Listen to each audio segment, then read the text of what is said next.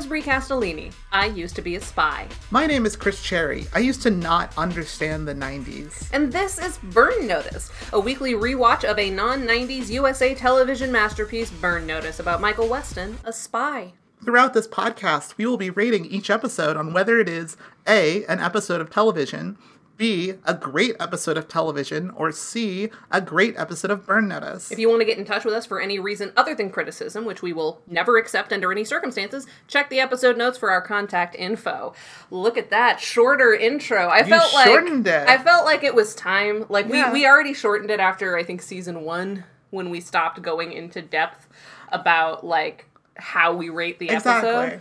And now I'm like, if they want to get in contact with us, it's always in the episode notes. Exactly. And it's always like, and there's a sort of symmetry to that. Mm-hmm. Like going into the last season. Exactly. The changing last it again. season. We're in the last We're season. the last season of Burn Notice, you guys. I feel like there's a tweet out there that alleges that I've seen at least some of this season before. I have, like, this truly, I have no memory of this. I have no memory of this. As far as I am concerned, I have never seen this before, and I have had a lot of reactions. I have had a lot of reactions, too. I have more reactions to next week's episode. We'll get to next week. But my point is... get to next week. My point is that I don't have quite as much of an emotional reaction to this episode. Yeah. No, this is the thing. As we talk about all the time, we record 2 in a row together. Mm-hmm. And I just watched next week. Mm-hmm. And I was watching it. And I was like, I don't want to talk about this episode that we're going to record right now. I just want to talk about next week's. Luckily you have a heart out, so we can speed run through this one. We do. Because our listeners don't matter. It's just about us and what we want to talk about, which is not really this episode. But really quickly, you understand the 90s now? Oh, yeah. I've been watching a lot of Paul Verhoeven movies. And lately, for the first time... Like, I'd seen Total Recall, but I hadn't really seen RoboCop, and I hadn't seen Basic Instinct. You hadn't really seen RoboCop? What does you hadn't really seen RoboCop mean? Like, so you see bits and pieces on TV. Like, you've seen sections. Like, I've seen, bits of RoboCop. I haven't seen all of RoboCop. I have not sit down and was like, it's time to watch RoboCop. This is Christine's special time to watch RoboCop. This is Christine's RoboCop time. It's so funny, too, because, after that, I've seen Total Recall, so I sit down and I watch Basic Instinct, partially because my roommates are out of town. Mm-hmm. So it's like, I have the place to myself. I'm going to watch the erotic thriller. Did you use the projector, or is that connected to their stuff? It's a hassle. Gotcha. And I honestly, You didn't want to see Sharon Stone's vagina on a projector screen? Here's the thing. What kind of lesbian are you? Here's what I will say about...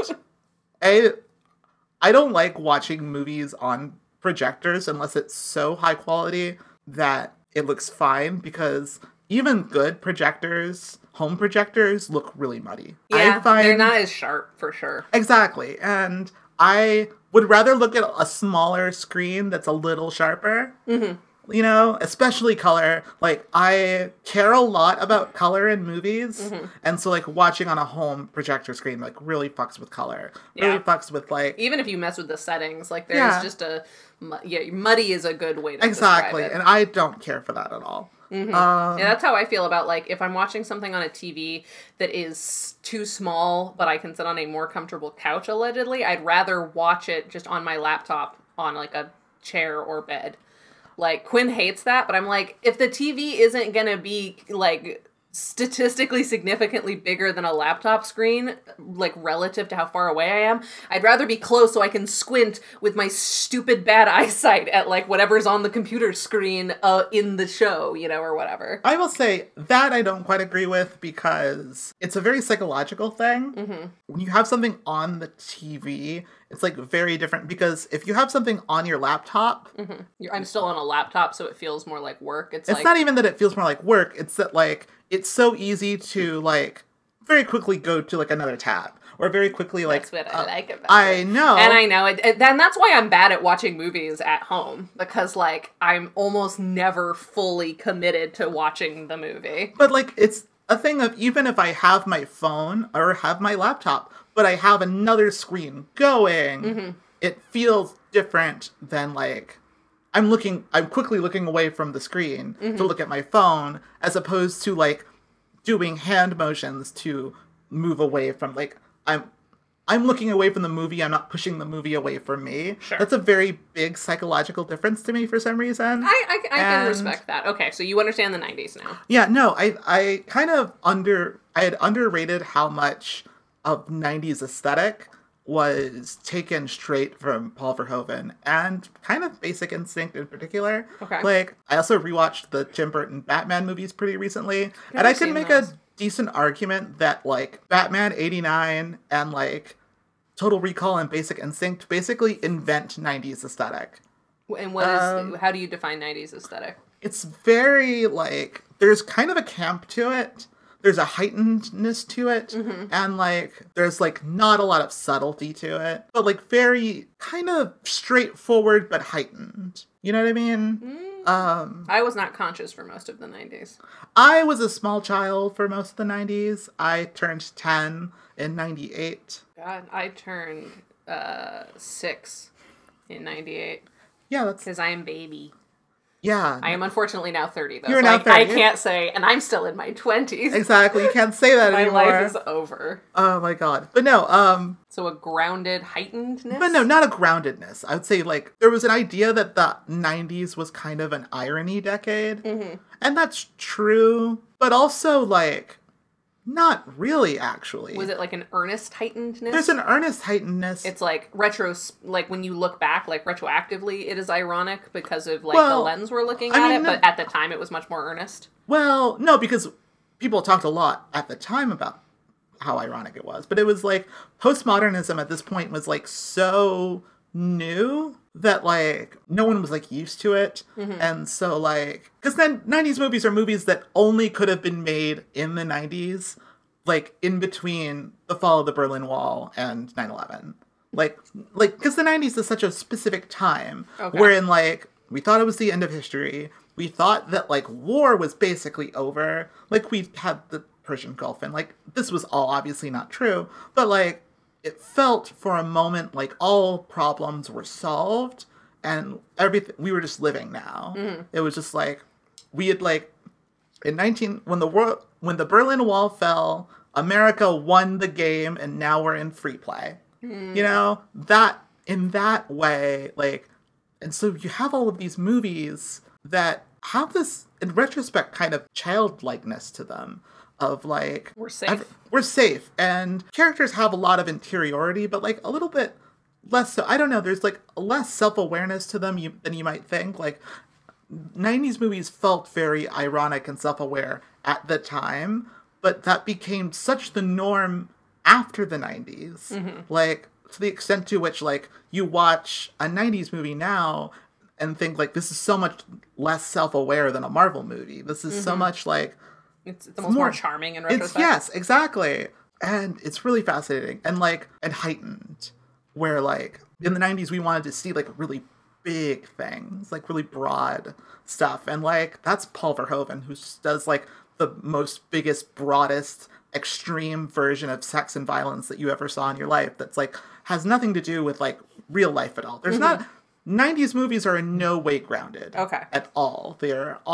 They take place. They're all in, like, larger than life. they're all larger in life. They take place in the land of movies. It's like peak magic of Hollywood Okay. is the 90s, where like everything feels a little bit fake, but it's all gorgeous and colorful. And this has been Christine's audition for Blank Check. yeah, anyway.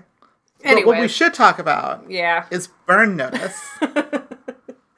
Yeah. So this is the beginning of the end, friends. I feel very nostalgic already. You know, I'm ready for it to be over, but I'm also, you know, it's a bittersweet thing. I'll miss talking about Burn Notice so regularly. I'll miss having this stupid show. Yeah. To like, you know, I've come back around from resenting having to watch it every week to being kind of excited to. Yeah. No, here's the thing too that I think helps that is that, and we kind of talked earlier about how like we really want to talk about next week or whatever, and we don't want to talk about this episode, but this episode is really entertaining. Yeah, like, totally. I watched this episode and got excited.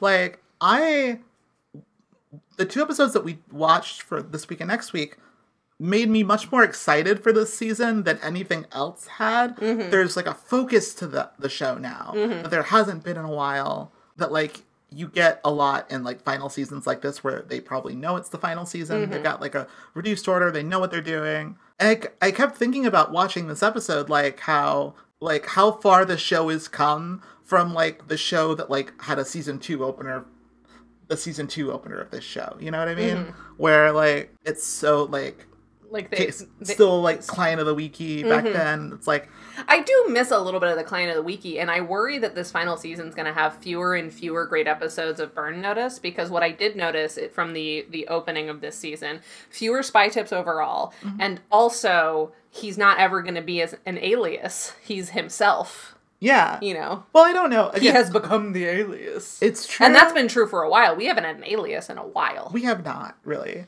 I'm curious to see how serialized this season is. Me too. Like, Because, I wonder how long... Okay, let's talk about the episode, and we can get to, like, the specifics of where Michael Weston is at geographically, emotionally. So this is season 7, episode 1. Called New Deal, The Green New Deal. It aired June 6, 2013. It was written by Big Daddy and directed by Burn Notice podcast Twitter follower Steven Surgic. According to IMDb, the description looks of this great. episode... Looks great, Steven. Like, genuinely, I was watching it, I was like, this looks really good. You're really good at this. Like, literally before I knew it was Steven Surgic, I watched the opening sequence, and I was like, I bet our boy Steve did this. I bet this is our boy Steve, and it was! And then next week was directed. We'll talk about next week week. Yeah. So, IMDb. Michael must deal with a terrorist who recruits him to steal hardware from the Department of Defense. Sam and Jesse discover Michael's life might be in danger. Michael's life? Michael's life? In danger? From a terrorist? Who'da thunk it? Who'da thunk it? Let's get into the weeds. So we start with Michael, who is beardless. No, not beardless. Michael is bearded, shirtless, and ripped in the Dominican Republic, washing blood off his hands and face in a series of long, lovingly close-up shots that would make Henry Cavill blush. Really good. No, it looks gorgeous. It looks fucking great. I will say this. I think Jeffrey Donovan, lovely man, has a little bit of a weird chest, but it's so lovingly photographed. It really is. Like, this is a very flattering opening scene. Because, like, he always looks his best when he's kind of dirty. Like, we mentioned this in The Fall of Sam Axe those years ago when he had a little bit of scruff. But, like, he's got scruff again, and he's kind of dirty. Yeah. And he's got a full-on beard now. It's not like a thick beard, but it's not just scruff either. But it fucking looks good. It looks good. It looks really good. He's hanging out in the Dominican Republic. Steven Surgic is really, like, laying thick the, exotic other third world filter for Dominican Republic, which is like not great. I mean, I don't know how much of it is. I mean, you can see it a little bit more in the later Dominican Republic scenes, but I think there's also like he is in a seedy underground boxing ring, and I think he's doing more like Fight Club grime for the purposes of that aesthetic. I will say the fight scene is very Fight Club. That's that kind of grime. But also, like, it opens and, like, it's so weird because it's like the Dominican Republic, but we open on the Dominican Republic and there's, like, a woman, like, uvulating. Like, they're kind of playing Middle East music. Yeah. It's it's other country filter. Exactly. Yeah, that's what I'm saying. It's like all very warm tones and, like, it's exotic. Yellow. It's very exoticizing everything. It's like, yeah. It's 2013. That's less okay now, y'all. It is. But also, here's the thing. I would say that they're doing this more than even they do on Burn Notice because this episode is so stylishly shot. Like, one of the things that I'm getting from watching This Week and Next Week is it almost feels like we're watching Burn Notice the movie. You know what I mean? I can see that. Yeah, as like their finale was Firefly-esque, or what was the Firefly movie? Serenity, yeah. It's almost their version of Serenity. Exactly. It kind of is. And I'm cool with that. It's good, but it looks amazing. Like, it looks... This episode and next week looks so much better than The Fall of Sam Axe. I mean, yeah. But Fall of Sam Axe was a made-for-TV movie that was part of a contractual agreement that was basically an excuse for all of them to go on vacation together and have a good time. This is true. And you know what? Fucking more power to them. I would love to have the money to go on vacation and have a good time with my friends and make a silly little action movie that doesn't ultimately make a lot of sense. No, totally. It's just, I think it's funny, like, how much more this looks like Burn Notice the movie than the time that they made a movie. Yeah, for sure. So honestly, the first like third of this episode is intercut between Michael getting his ass handed to him at Fight Club and cutting back to 9 months ago when he's getting his assignment from the CIA that ultimately sprung all of his friends and family from prison.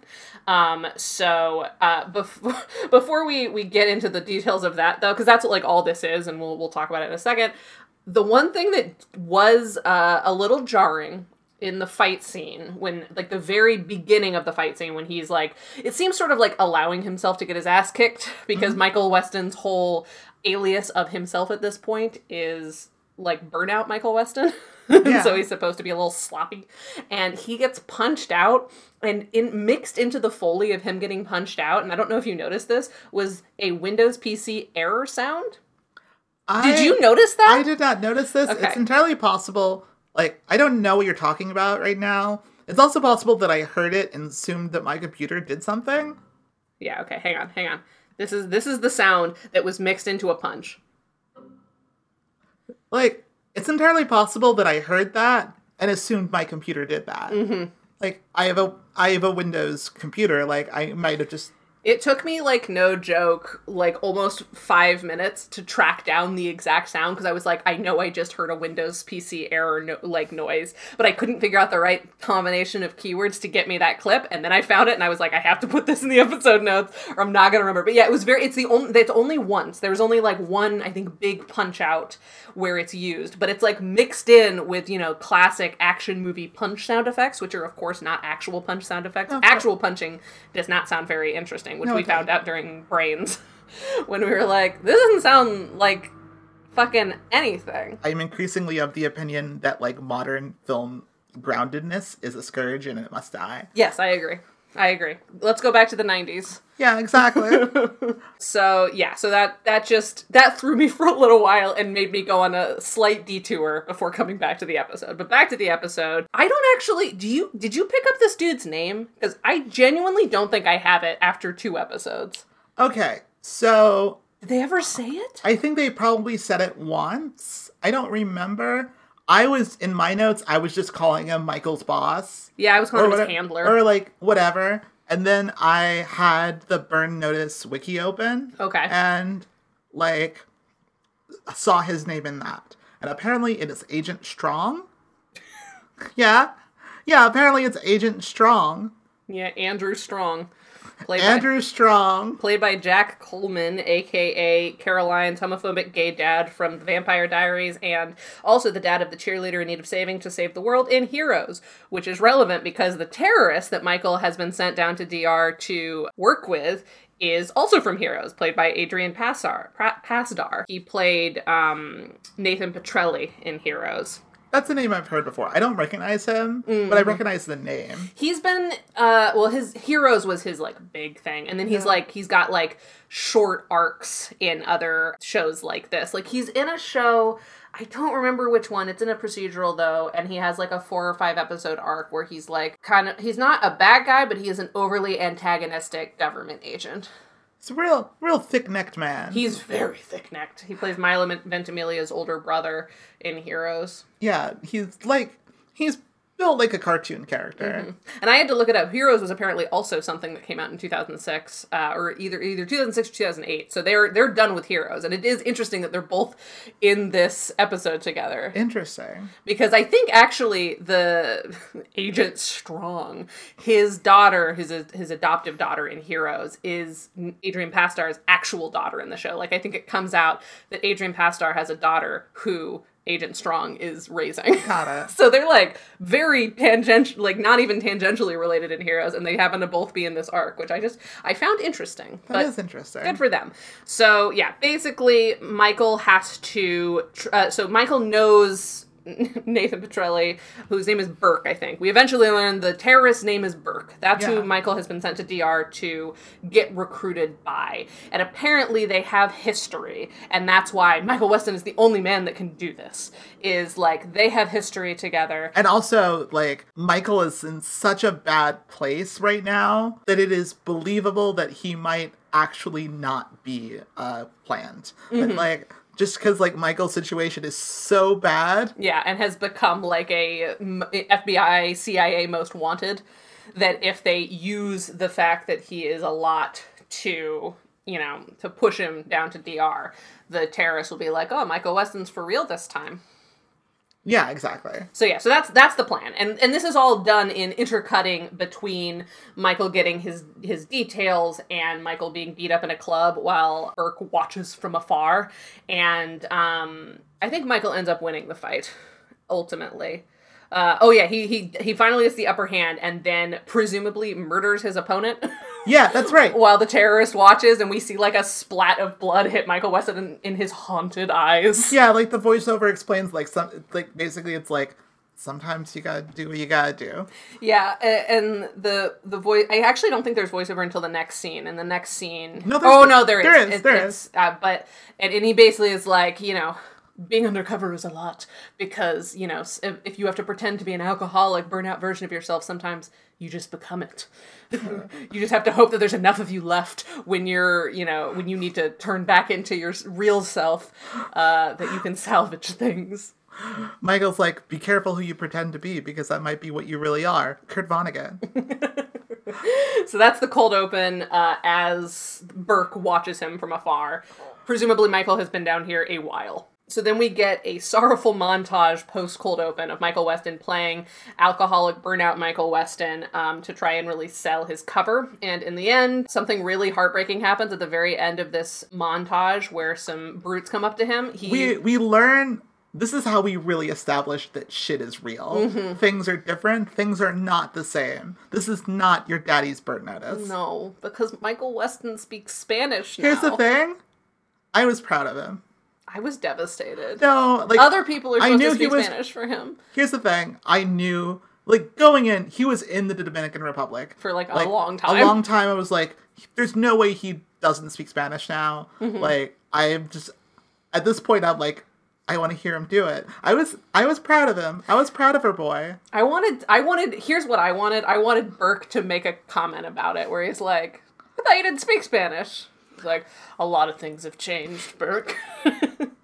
No, I think, like, for all, like, me talking about loving campiness, I actually do really like how underplayed it is. That's but they fair. Don't do Maybe a once he's back in Miami full time and, like, they'll have a thing with fucking Alfredo Barros Jr. will write us an episode about him hunting down a Hispanic drug lord, and Michael can speak Spanish, and his friends can be like, excuse me. Like, no, it's a thing of, like, this episode opened with him, like, in this brutal fight. Mm-hmm. It's literally kind of... It's almost saying, like, we're not doing the joke because, like, shit's real now. Yeah, shit's real now. We're like a slightly higher stakes, more heightened, like, bigger, more serious show now. Like, we're like... I'm a little sad about it. Yeah, no, I get it. We get some spark back next week, but we'll talk about next week. No, but, like, I will also say... Like, we talked about Fight Club a lot. I do also think there's a lot of Batman Begins in Michael right now. Right. That's another scene where, like, movie where he's just, like, fighting people and kind of bearded. And, yeah, like, that's another thing that's on people's minds, I think. And then, like, in this episode. Sure. Probably. Yeah. So Burke has a little conversation with Michael and is like, so since you seem to be in pretty dire straits, and because despite that I know that you're Michael Weston, I'm maybe interested in working together, but you seem like like even more of a mess than... He says, Are you Mark Knopfler because you look like you're in dire straits? Great. Take 2 of the audition for Blank Check. So, yeah. So basically, Burke is like, I mostly believe that you are just a burnout now. I am concerned, however, that you're too much of a burnout. And Michael's like, no, let me work for you. And he's like, I don't know. So then Michael goes and meets with his CIA handler, the strong man. Strong man. strong man CIA handler, and the strong man is like, I think you might be selling your damaged goods too hard. And Michael's like, no, he's got to believe that this is it for me. He's got to believe that I've hit rock bottom, otherwise he won't trust me. And then Burke reminds him that him closing this case is what his friend's release was contingent on, and Michael's like, I'm gonna get her done, I promise. Just fucking trust me, dude. And Strong's like, blah, blah, blah, blah. So Michael heads back to his apartment where he has rigged a low-tech security system that I thought was actually quite clever. And it alerts him that there is a possible home invasion. So he breaks into his apartment the back way, only to find Burke eating a yogurt. Our first yogurt in, no joke, I counted 13 episodes. It's been 13 episodes since somebody has eaten or talked about shown a yogurt on screen on Burn Notice. That's the length of this season. It is the length of this season. And I'm like, even if this is the only one we get, and I'm sure it won't be, it feels like coming home. No, I think, like, I'm willing to bet the second to last episode is yogurt heavy. Or, like, the third to last episode. Mm-hmm. Like, there'll be an episode towards the end where they just go to a yogurt factory. And Michael he falls into a vat of radioactive yogurt and becomes, like, a Superman. Yeah, no, totally. Michael Horowitz will write it, and it'll be great. Maybe he'll be like Sandman, but instead of sand, he's made of yogurt. Exactly, he's Yogurt Man. Maybe that should be our spec. Michael becomes Yogurt Man. And then it's like, and that makes it our Halloween episode, and then at the end, he wakes up and it was all a dream. Right. No. And then, like, no. And then he wakes up, it was all a dream. He wakes up next to Fee, and it's like, what's wrong? It's like, oh, it's just a bad dream. And she's like, do you want some yogurt? And he's like, no, I don't know. I don't know if I can do it anymore. And there's a beat, and it's like, yeah, I can't. I can't stay mad at you, yogurt. And then he takes a bite, and then we move the camera over, and Fee is just a pile of yogurt.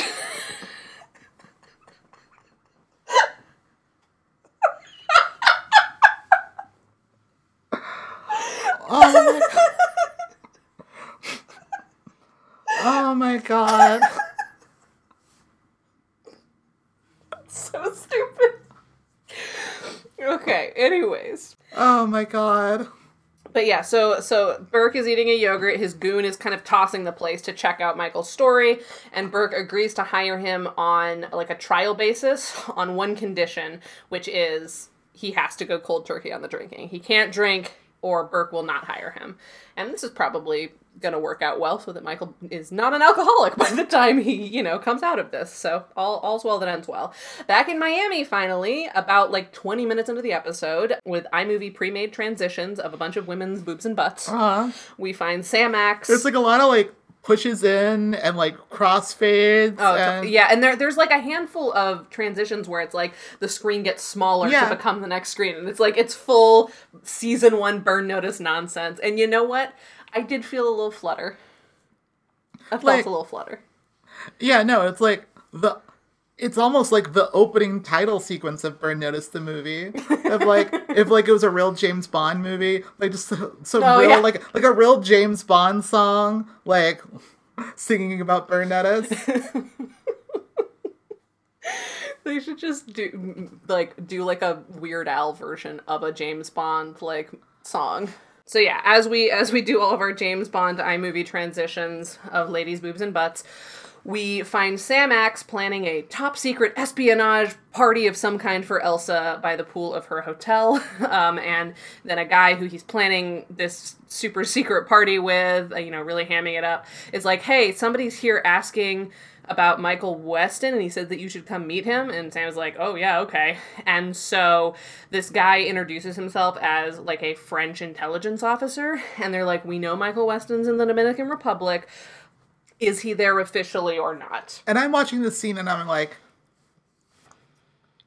is it that the actor is not doing a very good French accent? Mm-hmm. Or is it that the character is not doing a very good French accent? It turns out it's the character. Yeah, exactly. But yeah, so this allegedly French intelligence officer is like, is Michael Weston still in the CIA? And Bruce Campbell's like, I don't know, I don't know anything. But you know who, and he's like, well, have you talked to Langley? Like I'm sure you have connections to other intelligence officers, and they're like, honestly, we haven't got very far. And he's like, well, what about Henri Lebel? Henri Lebel, like, loves Langley. They love him there. Did you talk to Henri? And the French intelligence guy is like, oh, yeah, Henri tried his best. And Sam gives him this little look, and he's like, there is no Henri Lebel, is there? In, like, a different accent. And so there's a little bit of a back and forth, but as the accent is dropped, so is a knife to Sam's femoral artery. And the guy's like, I'm not going to answer any more questions unless you want to be fucking bleeding from your ding-a-ling. Let me go. And so Sam lets him go and heads straight to Jesse's office where Jesse is dealing with a hack, but I'm sure that's unrelated. Yeah, Jesse is back at his job. Mm-hmm. I don't know if it's the same job or if it's a new job. Never say it. And then he goes fully off the grid again, so who knows? Exactly. Like, he just has a job, and it's there. And it's like, we understand what the job is because we know of his past and, like, what he would get hired to do. Mm-hmm. I really love the way that everyone in the episode just has a life. Mm-hmm. I love the time skip. I love time skips in television. You're one of the few people who does. I do too. No, I love time skips because it means that you get to do a great episode that's about table setting again. Mm-hmm. Of like, it's suddenly you get to do a whole episode that's just like, this is where these people are now. I love that. If done well, then I agree. I'm split on time skips. But in any case, Sam explains what happens, and Jesse's like, you know, that reminds me of an Aussie guy who came in, and then right after he left, we got hacked. I wonder if it's the same guy. So then they call Fee, who is mid-loading a beanbag round, to say, hey, have you seen this guy? And she's like, I don't know, but I'm in the middle of something. And she is doing some bounty hunting with her new boo, Carlos. Carlos? Who's very hot. Good for Fee. There was a part of me that wondered if this was going to happen, and it didn't cease to make it hurt like a beanbag shot to the chest. I'm like, good for her, but also devastating. I mean, devastating, but also at the same time, like, I don't know. I think, it's not that I don't think Carlos looks hot. I don't think he looks particularly hot. I think he looks hot. I think he's fine. It's almost, you get the sense with Carlos, the sense that I get with, like, every other guy that she dates that's not Michael, which is, like, this is a nice boy to have around. Mm-hmm. You know what I mean? But Fee deserves that. Because, Michael she definitely deserves that. Has one too many times jerked her around about, like, a real commitment. And hit, like, commitment professionally to being in the same place and being on the same page. And, you know, there wasn't a conversation that we saw them have about, you know, right, what would happen. We didn't see him ask her to wait, and I don't think he would have. And it is still a little sad that she didn't. And this guy is so integrated into the gang that, like, you know, he knows everything about Michael Weston. He's willing to throw down with Sam and Jesse. And I like that they treat him like they are all a unit again, the four of them. So it's interesting. And it makes next week, which we'll talk about next week, extra devastating. But yeah, I do like that Fee is back to bounty hunting. I really like that Fee's back to bounty hunting. Like, that was something we haven't really seen her do since season 1.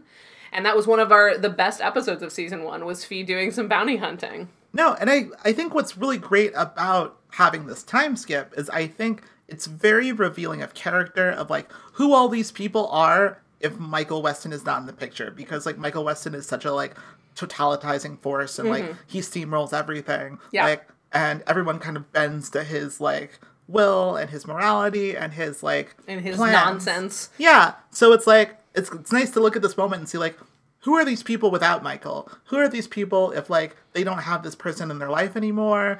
Like, who are they at their core, really? Mm-hmm. And I think that's really fun. I like seeing Sam actually get to be retired. Sam is like a retired boy toy of a rich woman. I love it. Like, Jesse is like a guy who's just doing his job. Because he's too young to retire. Exactly.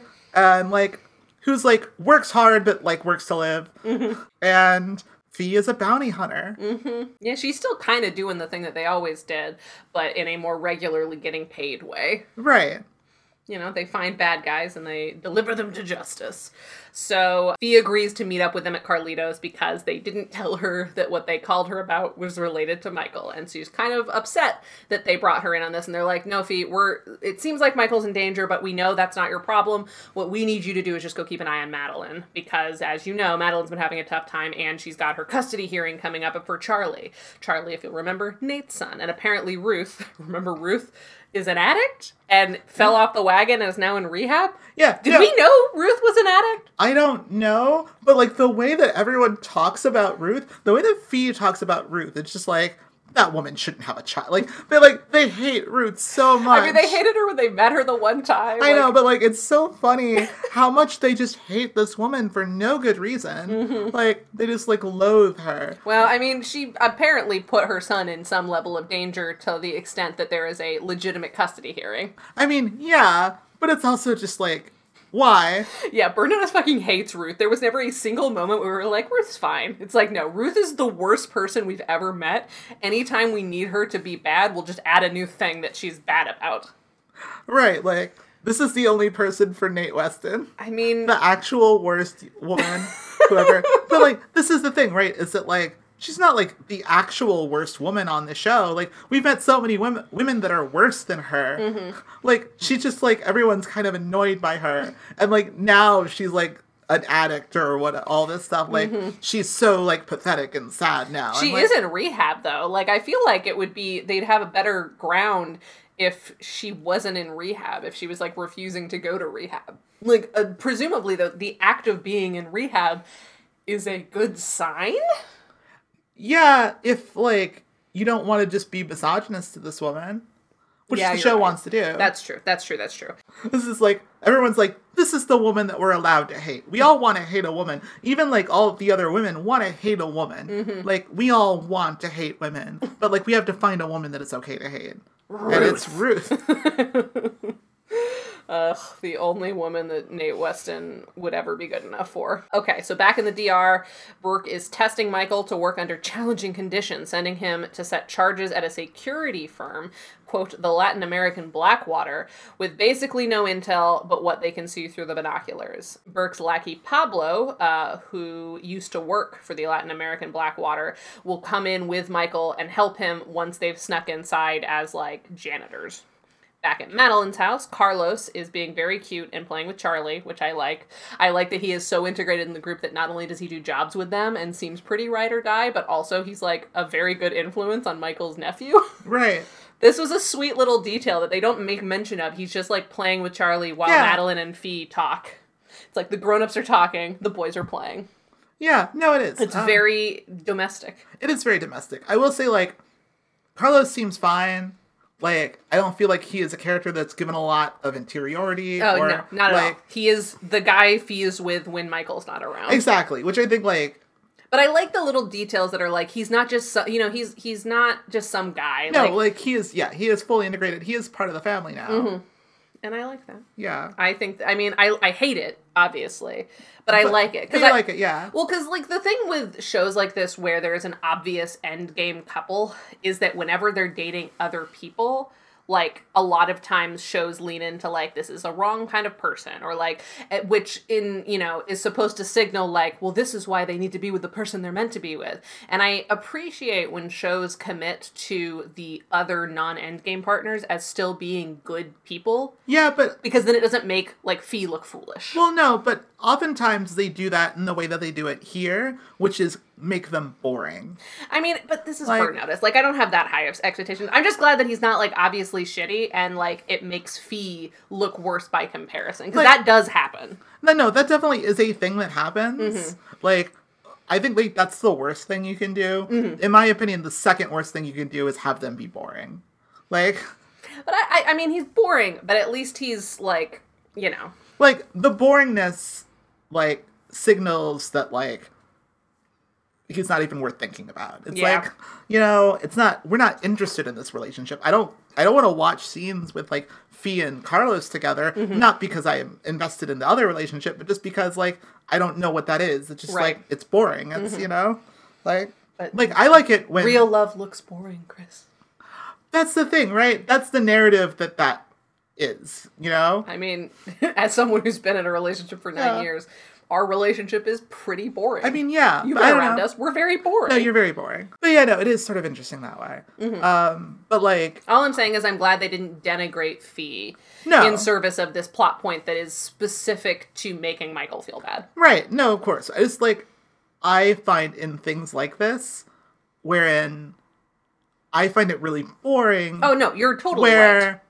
Like, when you have a thing where there's one couple that's obviously an endgame, like, if the other guy has nothing to him, if the Baxter has nothing to him, like, every scene with them together, every scene that he is in is just biding time. It's just, like, treading water. Well, the danger of, just to talk about this trope a little bit longer, the danger of making him too unboring and in positive ways is that the audience gets so invested in the side relationships that we actually don't really like, or we fail to earn the endgame couple. No, I think that's the thing. I think that is what you have to do, though. Like, I think, like, in order for me to, like, buy, like, the love triangle aspect of it, I have to, like, put myself in the headspace of the person who's making the choice.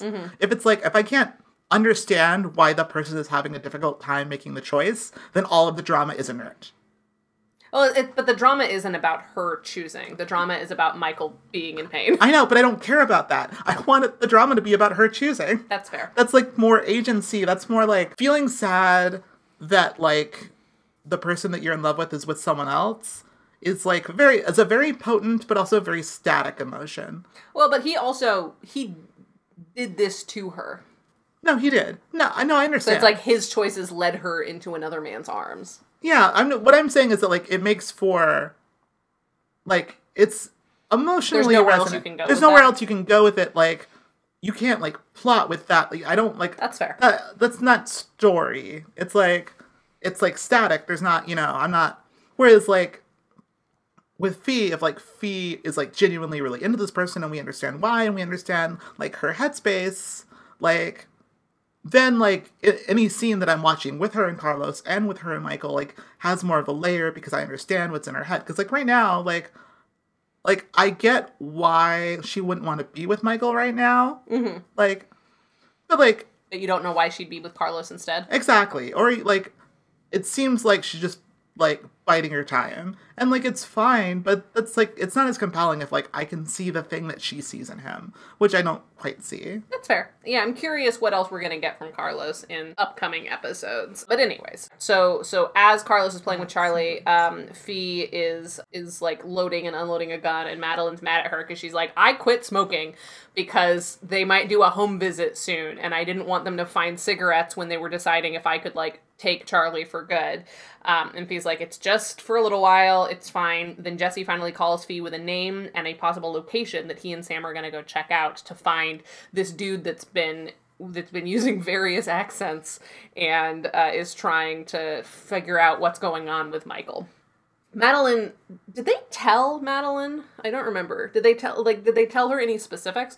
They told her that, like, someone was looking for Michael. I don't know how much because it almost feels like they should have, like, let her in on the information because of what happens in, like, 2 scenes. I mean, it's unclear. The way that Madeline plays this makes it very clear, like, she fucked up. Like, she plays the scene like, I fucked up. And I think that, like, if she had been kept in the dark more, then, like, the emotion that you would be playing is, why didn't you tell me? I needed that information. Right. Look what happened. So, like, the way that it is so much played as, like, her personal fuck-up makes me think that she has a decent idea of what's going on. Yeah, and that I find a little bit irritating because, like, we've come so far with Madeline, and that seems like such a basic thing to not fuck up. But I think, like, yes... I get it because these are high stakes. Yeah, it's, like, it's one of those things where it's, like, I buy that, like, it's Charlie...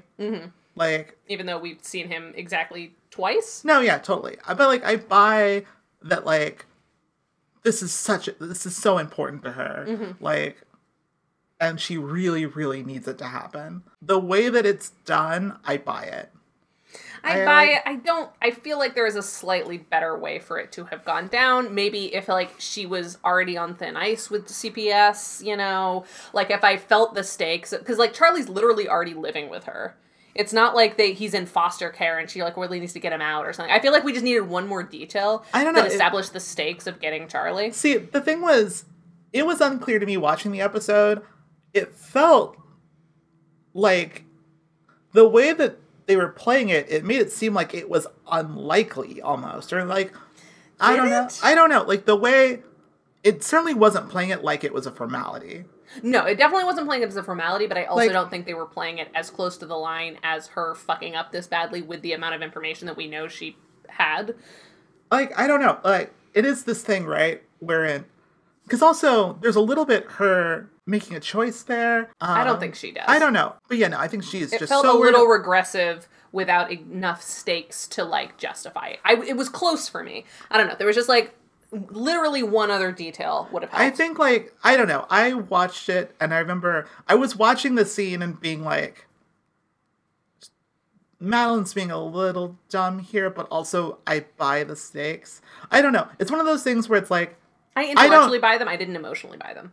Where it was one of those situations where it's like, I don't know what it's like to, like, possibly be losing custody of a child. Mm-hmm. And it's one of those things where it's like, I can like follow the emotions of this, even if I don't have subjective experience of them enough that it quite like, they're not doing a lot of work to make it to fully put us in Madeline's place in that moment. Like in the same way that they're not doing enough work to put us in Fee's place in like other moments. Mm-hmm. But it was one of those things, but I understand the situation that Fee is in more than I understand the situation that Madeline's in. And so when it's a thing like that where it's like, to me, I'm like, yeah, it's odd that she doesn't really peg this guy. Mm-hmm. I don't even think about that. I think it's like, I don't know. Like, it was a little sloppier than it could have been. Also don't like it in media when characters' behavior is influenced by their emotions. No, I like it when they're influenced by their emotions. If I watch the emotional stakes happen, don't just say, "Oh, Charlie might get taken away." It's like, okay, what are the stakes to that? Like, where would Charlie go elsewhere? What was Charlie's situation before? How does I think also one of the things that's really the emotional cornerstone for all of this is that like Michael's gone. Nate's gone. This is her last... This is literally it. But I don't feel that. I feel her being, like, agitated that Fee has a gun and is like, I don't get to smoke anymore. See, I don't know. I buy from her, like Sharon Gless, I buy that she's like, this is it. That Charlie is it. I again, intellectually buy it. I wish they had shown rather than told me. I don't know. I feel like I get it from her performance. I think, like, the script does not give us enough, but I think Sharon Gless gives us enough. I think Sharon Gless gives us 5/6 of what I need. Maybe. I can see that. It works for me, but I get it. Yeah, and I get what you're saying, too. It's not to say that I'm like, oh, this was so stupid. I'm like, yeah, intellectually, all the pieces are put together in a place where I have full empathy and sympathy for what she has gone through and the fact that she fucks up. However, given all that we've done in Burn Notice up till now, I don't know. You said that, like, she's being annoyed. Feels really desperate to me. There's a desperation to her performance in this episode. And maybe I just missed some of the subtleties while I was taking notes. Yeah, that's true. Like, there's also that. But regardless, anyway, it's fine. It's fine. It works okay. Yeah, it's not the best thing ever. It works fine. Sharon Gless is an amazing actress. Yes, we stan a queen. Yeah. So back in DR, Michael and Pablo get into position as janitors, but there is a problem at the door to the room where they're supposed to, like, get through to place the charges, which is that Pablo, who, again, used to work here, has the wrong code. So Pablo is like, all right, I want to shoot a guard and get the codes. And Michael's like, we have, like, a minute and a half. Let me do this. And so Michael improvises a better and less bloody solution to get them in the door, but it means that they're going to have to come out hot. Burke covers them from outside, and while they are escaping after setting the charges successfully, Pablo gets shot, but Michael gets him to safety. Back in Miami at the mysterious dude's house with... And the thing about Pablo, too, is that Burke loves Pablo. Oh, yeah, like, that was something that was very interesting to me, and I'm curious when that will come back around. Because, yeah, in this episode, that's a good point that I forgot to mention, is, yeah, Burke is like, Pablo's a good man. Like, no, like, he keeps alluding to stuff. It's like, no, Pablo, I trust Pablo with my life. Pablo has, like, done some noble shit. Pablo is a man of honor. You will respect Pablo. Yeah, because I think Michael is like, I don't know, this chuckle fuck, like, I'll go in alone. He's like, no, Pablo is coming with you. Pablo is the only man I've ever let into my bed. I mean, my heart. I mean, both. Michael's like, did you say both with an L? I haven't heard from Whoopslinger in a while. Whoopslinger, if you're out there, send us a missive. I miss you. So, yeah, but back at the mysterious dude's house in Miami, the guy whose accent we have not ascertained yet, Sam and Jesse do some snooping, determine he's not home, but then as they start to break in, they almost blow themselves to Kingdom Come because of a rigged Claymore mine, but Jesse catches it right as they're about to trigger it. So Sam has to stay perfectly still holding the door because they aren't 100% sure what triggered the mine, but they do know whatever, anything that changes, we will get blown up. And great sequence. So well done. Mm-hmm. Very fun. They're doing the classic Sam and Jesse bit where they're sniping at each other. God, it's so great. I love this so much. Yeah, everything about this whole sequence, and not just in this, but in later scenes in the same sequence. So good. Kobe Bell is so good. He's so good. This whole time I'm like, Kobe, I want to give you comedies. Oh my God. Kobe Bell is so good and so hot. God, no, the bit where he turns to Claymore Mine. Wait, no, that's later in we haven't gotten to that yet. Let me go in chronological order, because that's what I'm saying is this whole sequence, not just this specific scene. Right? Yeah, it's intercut. Okay. So all they know at this point is Sam has got his hand on the doorknob and it has partially opened a door, and they can see a Claymore mine pointing at them inside. And they're like, fuck, we gotta figure this out so we don't die. At Madeline's custody meeting, she learns that a new person has been assigned to her case, and as we've been talking about, it's the guy. It's the mysterious guy. And basically he manipulates her into revealing that Michael is working for the CIA still. And she doesn't have any details, but that's not what he's asking about. He basically just wants to know, is Michael still in the CIA? And she does, in fact, confirm he is.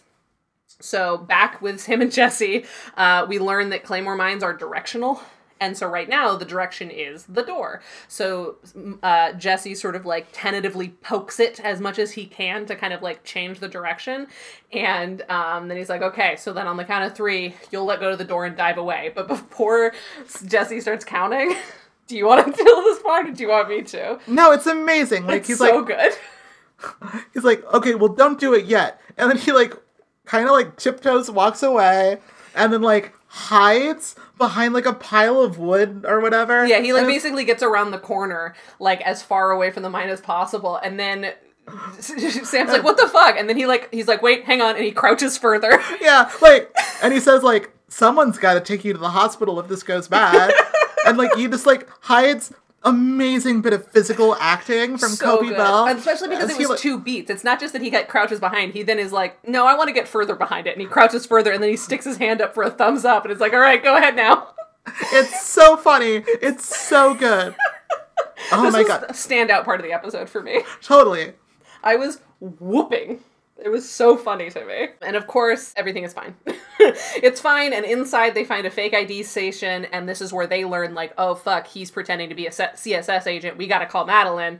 And, Madeline gets the call and is like, oh, fuck, I think I may have said too much. But I'm pretty sure the custody meeting went well. So back in the DR, Michael and Pablo drive by a police checkpoint, and as they're driving up to it, Pablo gets a call, and Michael's CIA sense tingles. And then Pablo reveals that his mom gave him up and that he's still in the CIA, and he's like, she's confused, and he's like, I don't think she is.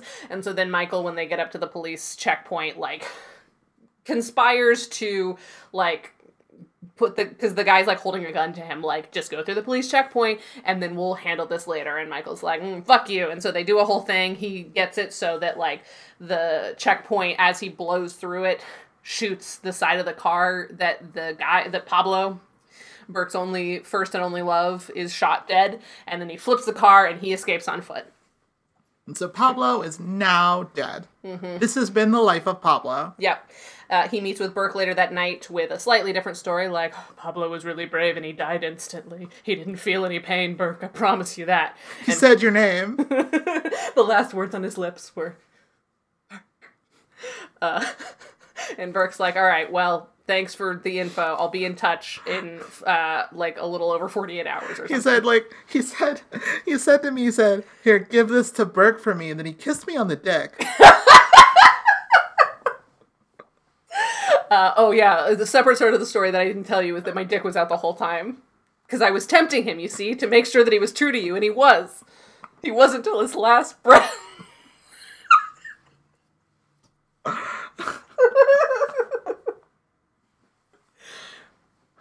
So yeah, and Burke's like, all right, I'll be back. And he tells him something to the extent of, like, you'll hear from me eventually, but definitely not in the next 48 hours. And this is important for next week because the next day, the final scene is Michael meeting with his handler, with Strong Boy. And the Strong Boy tells him that they gotta head back to Miami, hopefully before Burke gets back in touch, to take down the people asking questions about him so his cover doesn't get blown. But he's not allowed to tell anyone he's coming back, and they have 48 hours before his cover is blown for good. So, like, tighten up. We gotta go kill this motherfucker who's asking questions about you, get back here, and finish the job. Not a lot of plot this week, actually. Like, it's basically, most of the first third of the episode is just setting up why he's in the Dominican Republic. Yeah. Then there's a bit of confusion about, like, why is someone asking questions in Miami about Michael? And then he does, like, one quick scene of a job, and Burke's like, cool, your audition has gone well, I will see you later. No, it's really just, like, a bunch of pretty long scenes of just, like, tension. Mm-hmm. And it was good. I mean, it was directed well. I was excited the whole time. No, I really like that. I like the way that, like, it's so tense and just, like, and there's just enough plot to hang all of these scenes on, and it works really well. Yeah. Steven Surgic, I'm telling you, give him a movie. Has he done movies before? I don't know if he has. He's done a lot of TV. He hasn't really done that many movies, if any. Let me check. I Want Candy, 2007, is not marked as TV. So that's probably a Miss movie. Miami TV movie, but that's also kind of a pilot. Yeah. Weapons of Mass So he's done TV movies. And I Want Candy. I don't know. I'm trying to remember. Carmen Electra, Tom Burke, and Tom Riley. Carmen Electra and two guys named Tom. Two film students with no experience nor money want to make a film. They can only get financing for a porn film with porn star Candy. No, he's mostly done TV. I really think, like, he should do movies. Yeah, he should. I think he'd be very good at it. Anyways, so moving on to spy tips. Number 1, connecting a motion sensor in your apartment to a porch light can protect your home and protect your identity. It's also a good idea to find a place you can get into without using the front door. Most people don't go looking for second floor apartments with windows facing an alley, but in a pinch, there's nothing like it. Good tip. I like the step. Mm-hmm. I also like that he used, like, a grate, kind of, like, a section of the fence that had kind of been falling apart as a ladder. Right. Thought that was cute. A great, Grate.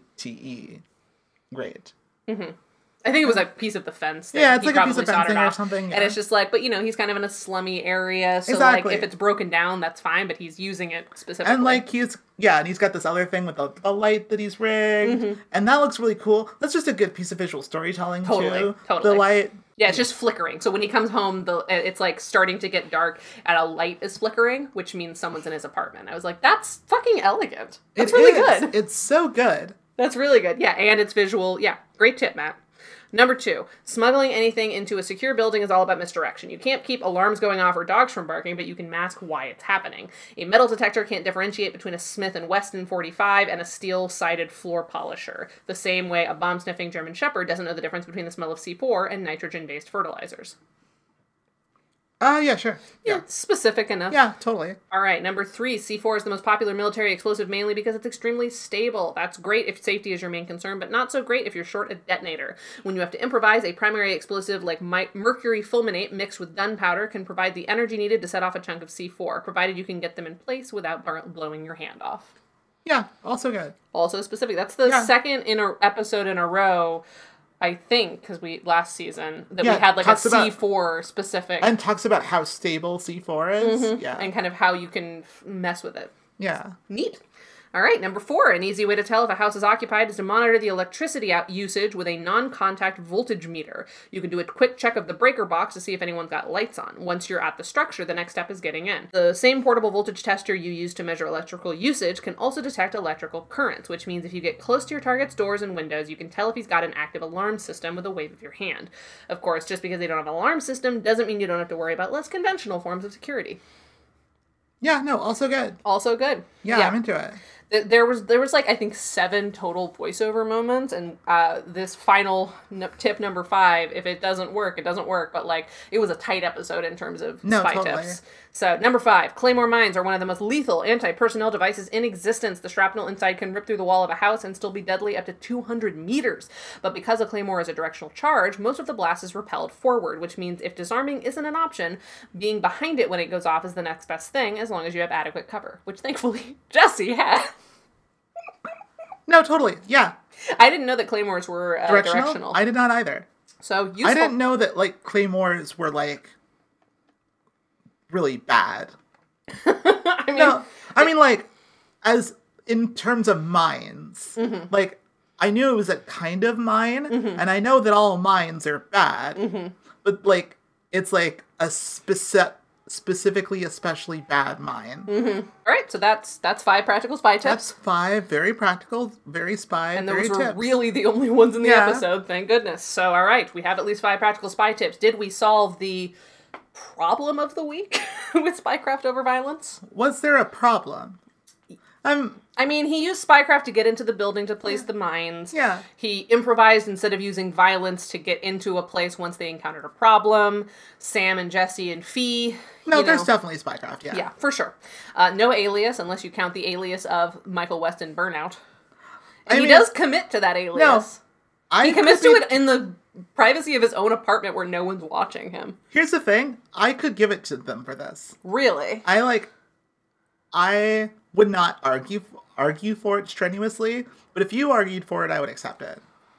I mean, he does commit. He commits to, like, fully embodying his worst, his basest impulses. Here's the thing. That beard. The beard makes it a character. Mm-hmm.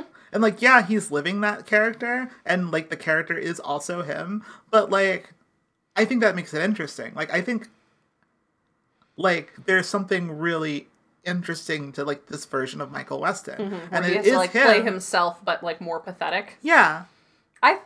You know what? It's season 7. Yeah, it's season 7. Let's do it. All right, so technically we've already got it, but to, for the purposes of scientific inquiry, we have to go through all of these. Were at least 2 supporting characters used well? Does Fee get to blow something up? She blows up my heart. She does blow up my heart. She doesn't get to be pro-protagonist for surezies, but does she blow something up? I don't think so. I think she's with Madeline the whole time. Yeah, she's with Madeline. Yeah, I don't think she actually does anything. Nope. We only see her in, like, 2 scenes. Okay, was Sam peak Bruce Campbell? He was living his best boy toy life and being really very overdramatic about, like, this is an espionage mission. Has Elsa seen the cake? Yeah, great. Yeah. No. Also, he was mad at his whole scene with Jesse was very peak Bruce Campbell. No, totally. Yeah. Yeah. Peak 100%. Bruce Campbell, 100%. Jesse, is he a distinct addition rather than a redundancy? 100% yes. Yes. Michael would have been like, all right, Sam, I'm going to get you out of this, I promise. Maybe Michael would have even taken over the mantle of, like, holding it or something. Like, Michael would have been so much less fun. No, exactly. Like, that would not be a comedy scene if Michael was there. Like, that is... this is what Jesse is for. Yes, and we love him for it. So yeah, that's already 2 characters. But finally, does Madeline get to do the case of the week or have a genuine emotional moment with another character? I mean, yeah. Yeah, I think so. Totally. No, I love her performance when she realizes what has happened. Mm-hmm, yeah. She, like, fucking kills it. Mm-hmm. Like, the thing is that, like, the moment when she realized what's happening, I can read 100% of her trauma on her face. Yeah. Like, once it happens, I'm like, I'm fully with her, I'm fully engaged. No, totally. And I think maybe that's part of it that, like, lets me backfill some of the emotion up to that point. It's like, fair. Watching the, like, pure shock on her face there. It's just like, oh, yeah, you were, like, the most traumatized person. Mm-hmm. Yeah, like, scenes don't happen in a vacuum. We have to take the entire episode in context. No, totally. Yeah, no, she was great. So 3 out of 4 characters were used well. Yeah. So, and then technically 4 out of 4 criteria were upheld. Exactly. Even if we didn't argue for the alias one, which I think I feel comfortable doing, this still would have been a great episode of Burn Notice.